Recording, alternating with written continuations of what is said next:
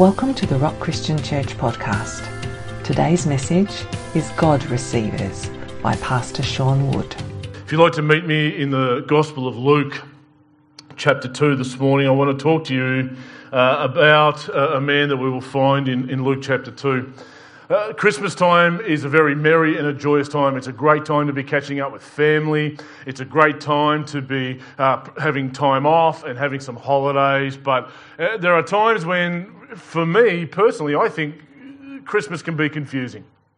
Because I'm confused when everybody is having time off, everybody is buying presents, but most people that are doing so don't even believe that Jesus exists. Which I find to be interesting. My point to that is, if you don't believe in Jesus, if Jesus is a myth, or if Jesus is simply another man, then go to work on Wednesday. Why are you celebrating something if you don't believe in it? He is the man that divides time. He is the God-man. He is alive.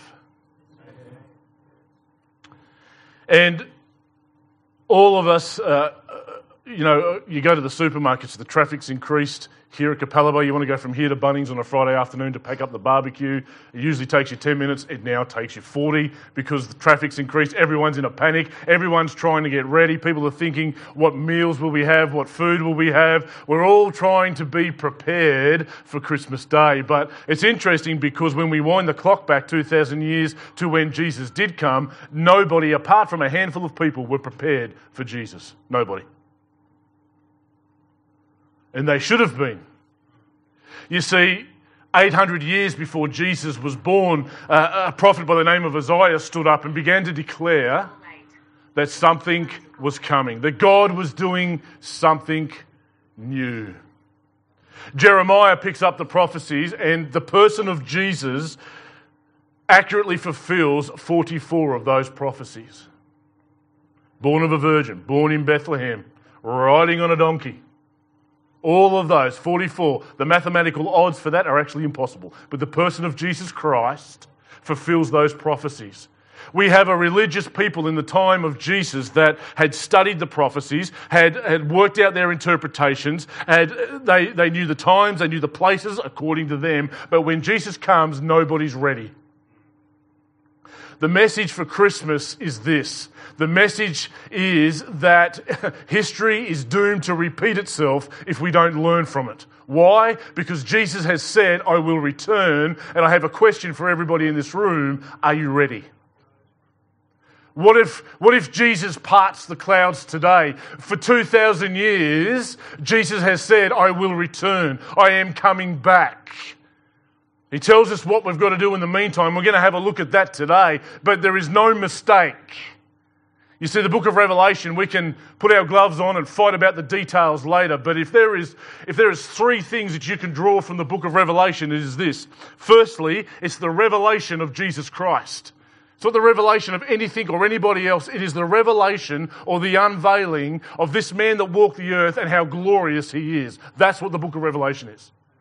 The word apocalypse means to reveal. It doesn't mean some big battle in some unknown place. That's what the apocalypse means. It's a revelation of the person of Jesus. Number two, we see, beginning in chapter 4 of Revelation, we see that from then on, there is an enormously close link between what happens here on earth and heaven. John begins to see that God speaks in the heavens and things begin to happen on the earth. Everything that happens is, heaven is interwoven. He sees doors opened. But here's the big one. And 3 years ago, I was asked to apply for credentials to be a minister. And you have to answer questions about what it means to be saved, the operation of the wonderful Holy Spirit, the wonderful gentleman that he is in the church. And the last one was, please tell us your thoughts on eschatology and on the return of Christ. And I put down one sentence: Jesus is coming back. What else do you need to know? The details he can work out. He did last time, and he will again. We will touch on the book of Revelations before we're finished today, but Jesus said, "Behold, I am coming soon, and I have my recompense in my hand." And whether you see him with your physical eyes part the clouds, or whether you stand before him by natural means, you will stand before him. Mother Teresa will stand before Christ and give an account of her life. Billy Graham will stand before Christ and give an account of his life. The question is today, are you prepared? Or will he catch you unprepared? In the first century when Jesus came, many people were unprepared, but one man was prepared. Chapter 2 of Luke, and if we pick it up in verse 25, we read, "Now there was a man in Jerusalem whose name was Simeon." And Simeon means, and in the first century, today we just name our kids, a name that's catchy, or maybe it's trendy, or maybe, names like Joshua and all those sorts of things. Terry, we just name our children. But back in the first century, every name had a meaning. You would call your children something. By the way, Sean means God's gift. There was no amens. What's the go with that? Thank you. Yes, you can come back next week, Josh, and can I fix you up later? Is it all right? But Simeon means God receiver. What an interesting name to name this man. We find Simeon in the temple. We find him amongst every one of the other religious leaders of the day. In that temple housed Caiaphas, the high priest. Interesting guy, Caiaphas. But it housed all the other priests. But Simeon was different. And I believe that there is a call of God upon his church to begin with for us to be people who are different, whose lives are orientated differently, whose priorities are different. Hello.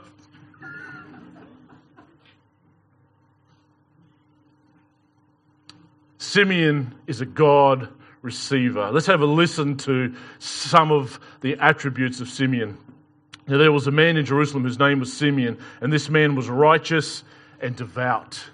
We're beginning to see what this looks like. Here's a man that's waiting for Jesus. We will read that it has been revealed to him that he will not pass away until he sees God's salvation. And of course, that is the person and the baby of Jesus. But to be righteous means also can be translated just.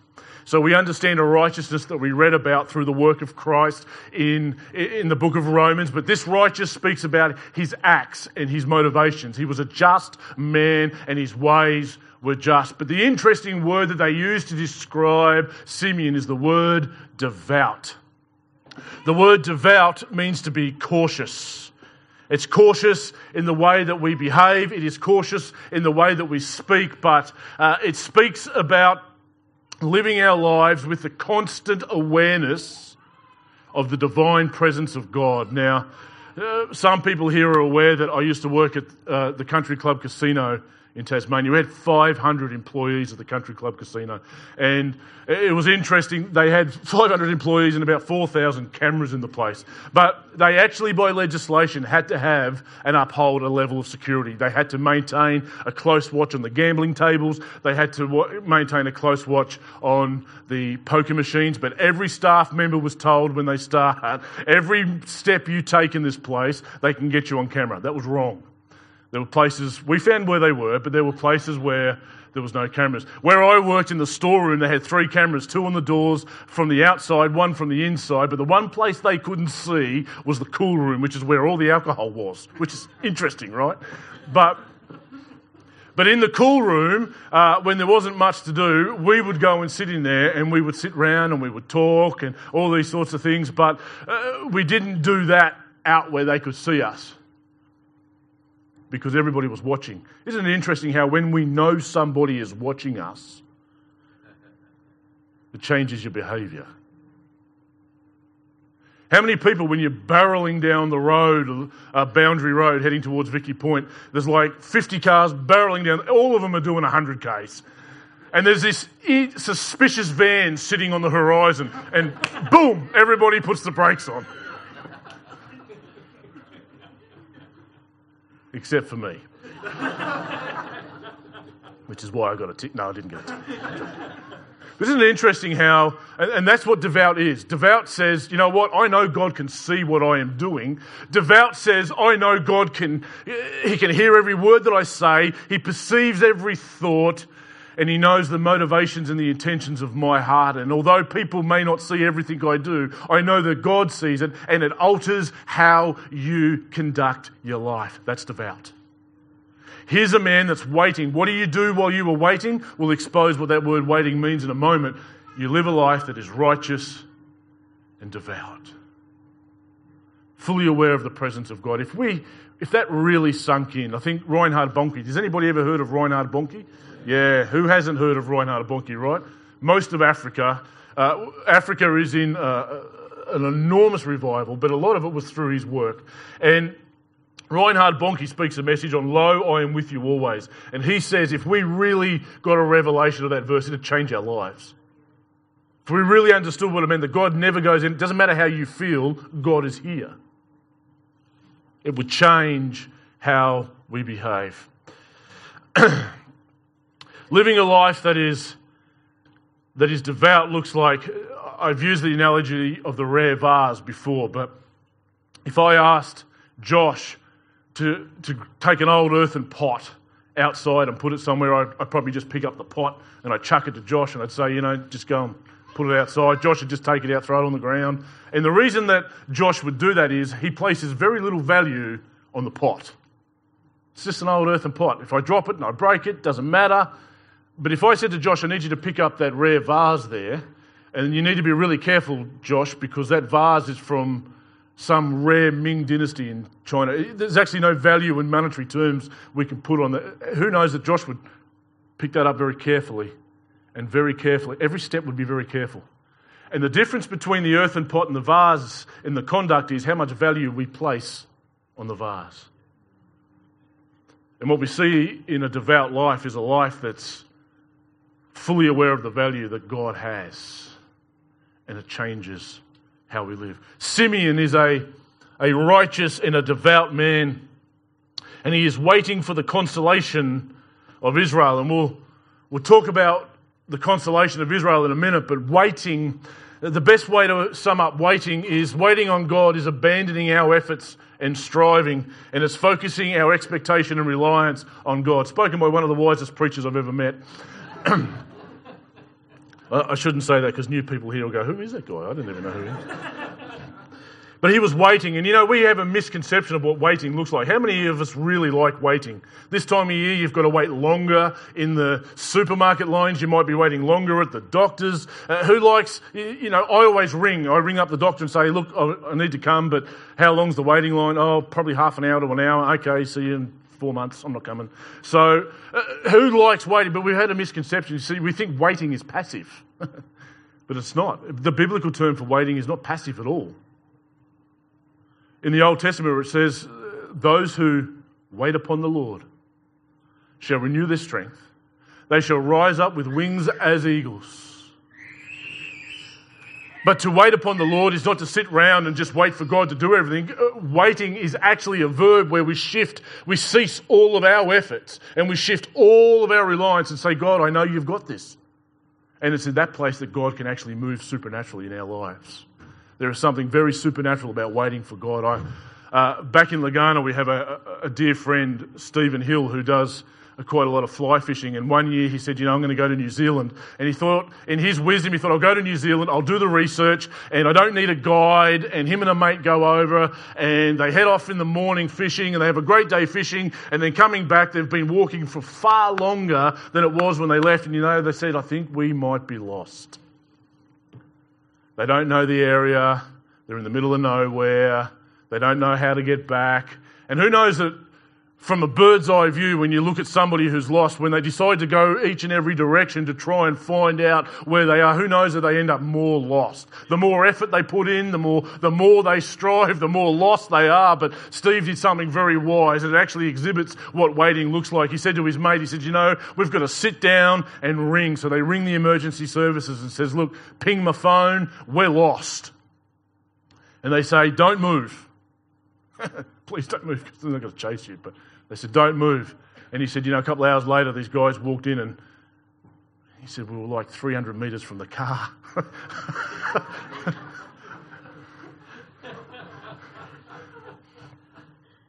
You know, you can be right next door to Jesus and still be very lost.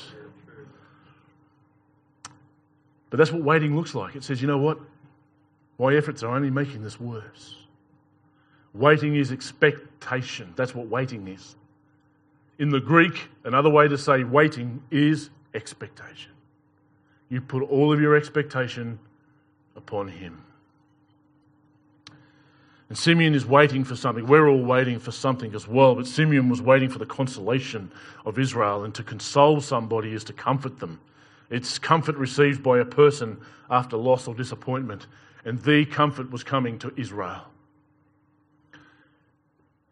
So many people today are looking for comfort. And so many people today don't have it. Because comfort is being able to be in a place where you have complete peace. Complete contentment.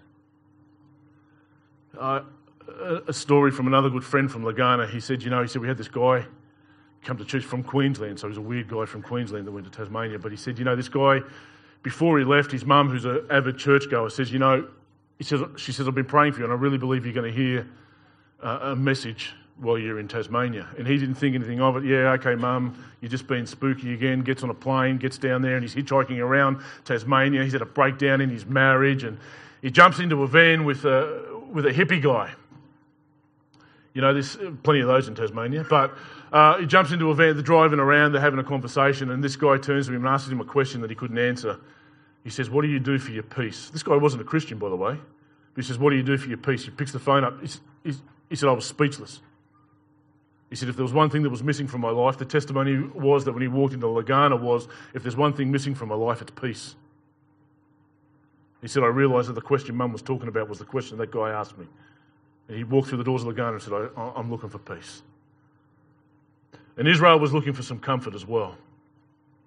And he was waiting. So what did Simeon do in the meantime? He cast all of his reliance and trust on Christ. And the last one, he was waiting for the consolation of Israel, and the Holy Spirit was upon him. Something different about Simeon, and one of the major things that was different about Simeon is the Holy Spirit was on him. I'm going to touch on what Jesus said for us in a moment and how all of this applies to us. But we need to understand that in the Old Testament, the Holy Spirit never resided upon anybody. You hear terms like, particularly with Samson, the Holy Spirit rushed upon him, or in the Hebrew it could be jumped upon him. And the Holy Spirit would come on for a period of time, and everybody said, Samson was different, his strength was different. Everyone thinks Samson's this big guy with muscles. That's not how it was. He's the kind of guy that you would look at and go, what? That guy can slay all these guys with a jawbone? But the Holy Spirit was upon him for a certain period of time. And the Holy Spirit for us, Jesus has prayed. He says, I'll pray to the Father that the Holy Spirit to live inside of us, to dwell inside of our hearts.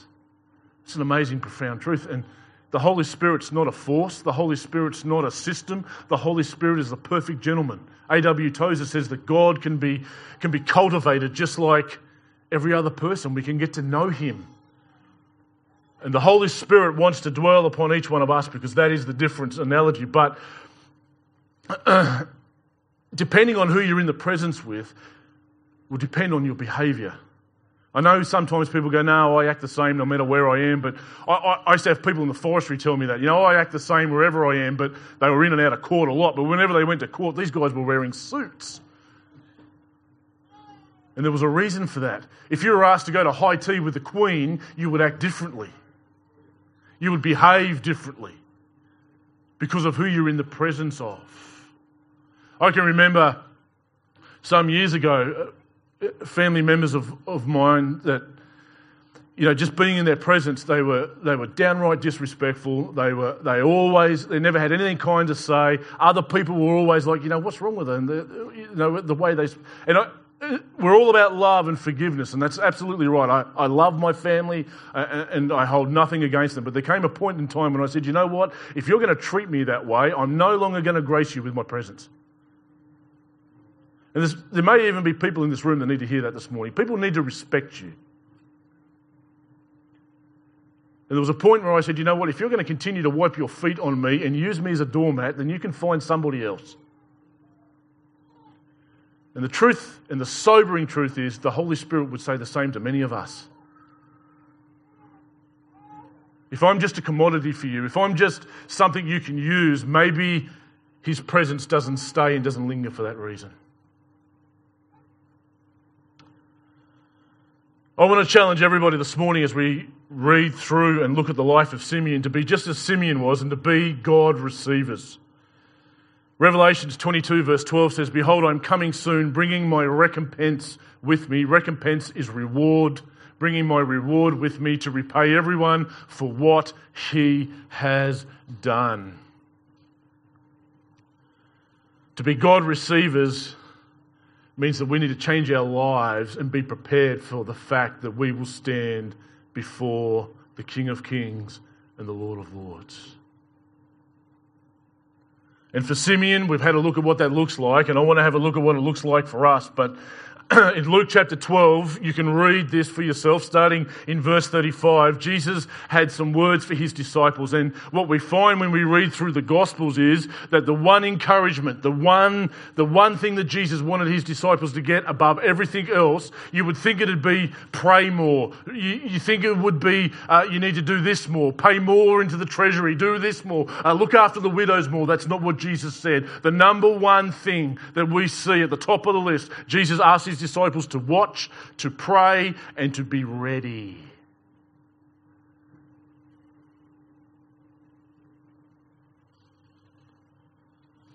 And it sounds like this in Luke chapter 12, verse 35 onwards. It says, "Stay dressed for action," or gird, keep your loins girded. There's a fisherman in Tasmania that are so dedicated they sleep in their waders. They go to bed in their waders, do they not, Reuben? They go to bed in their waders, and the reason for all of that is I don't have to waste time in the morning getting dressed before I can go fishing. They literally, the alarm goes off, the doona's on, boots on, out the door, and off they go. But that's what this means. Be dressed for action. Be ready. Why? Because you don't know when Jesus. Nobody in this room is guaranteed to wake up tomorrow morning. Nobody.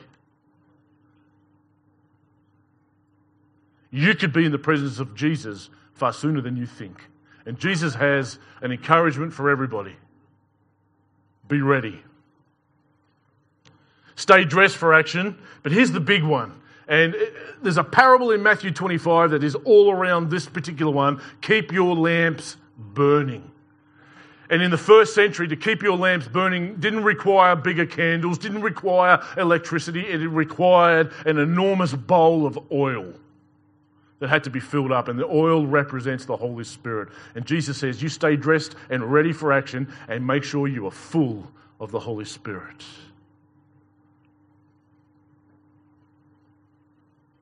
Stay dressed for action, keep your lamps burning, be like men waiting for their master, you're on the lookout.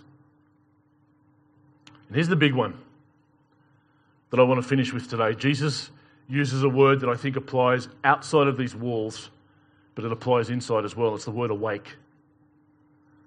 We live in a sleeping culture today, friends. I go to the supermarket with people who are asleep. I go to the gym with people who are asleep.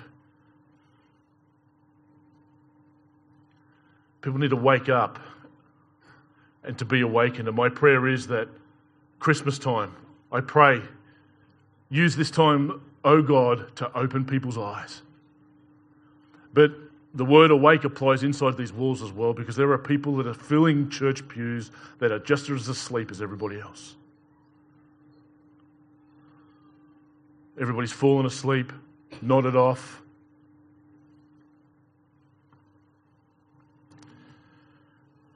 "2,000 years ago, Jesus occupied the hands of Simeon, and today Jesus desires to occupy our hearts. Simeon was waiting for the Messiah, and in the meantime, he lived a righteous and devout life. I'm going to ask the worship team if they can come up so we can finish with a song this morning. And my prayer is that Christmas would wake us up.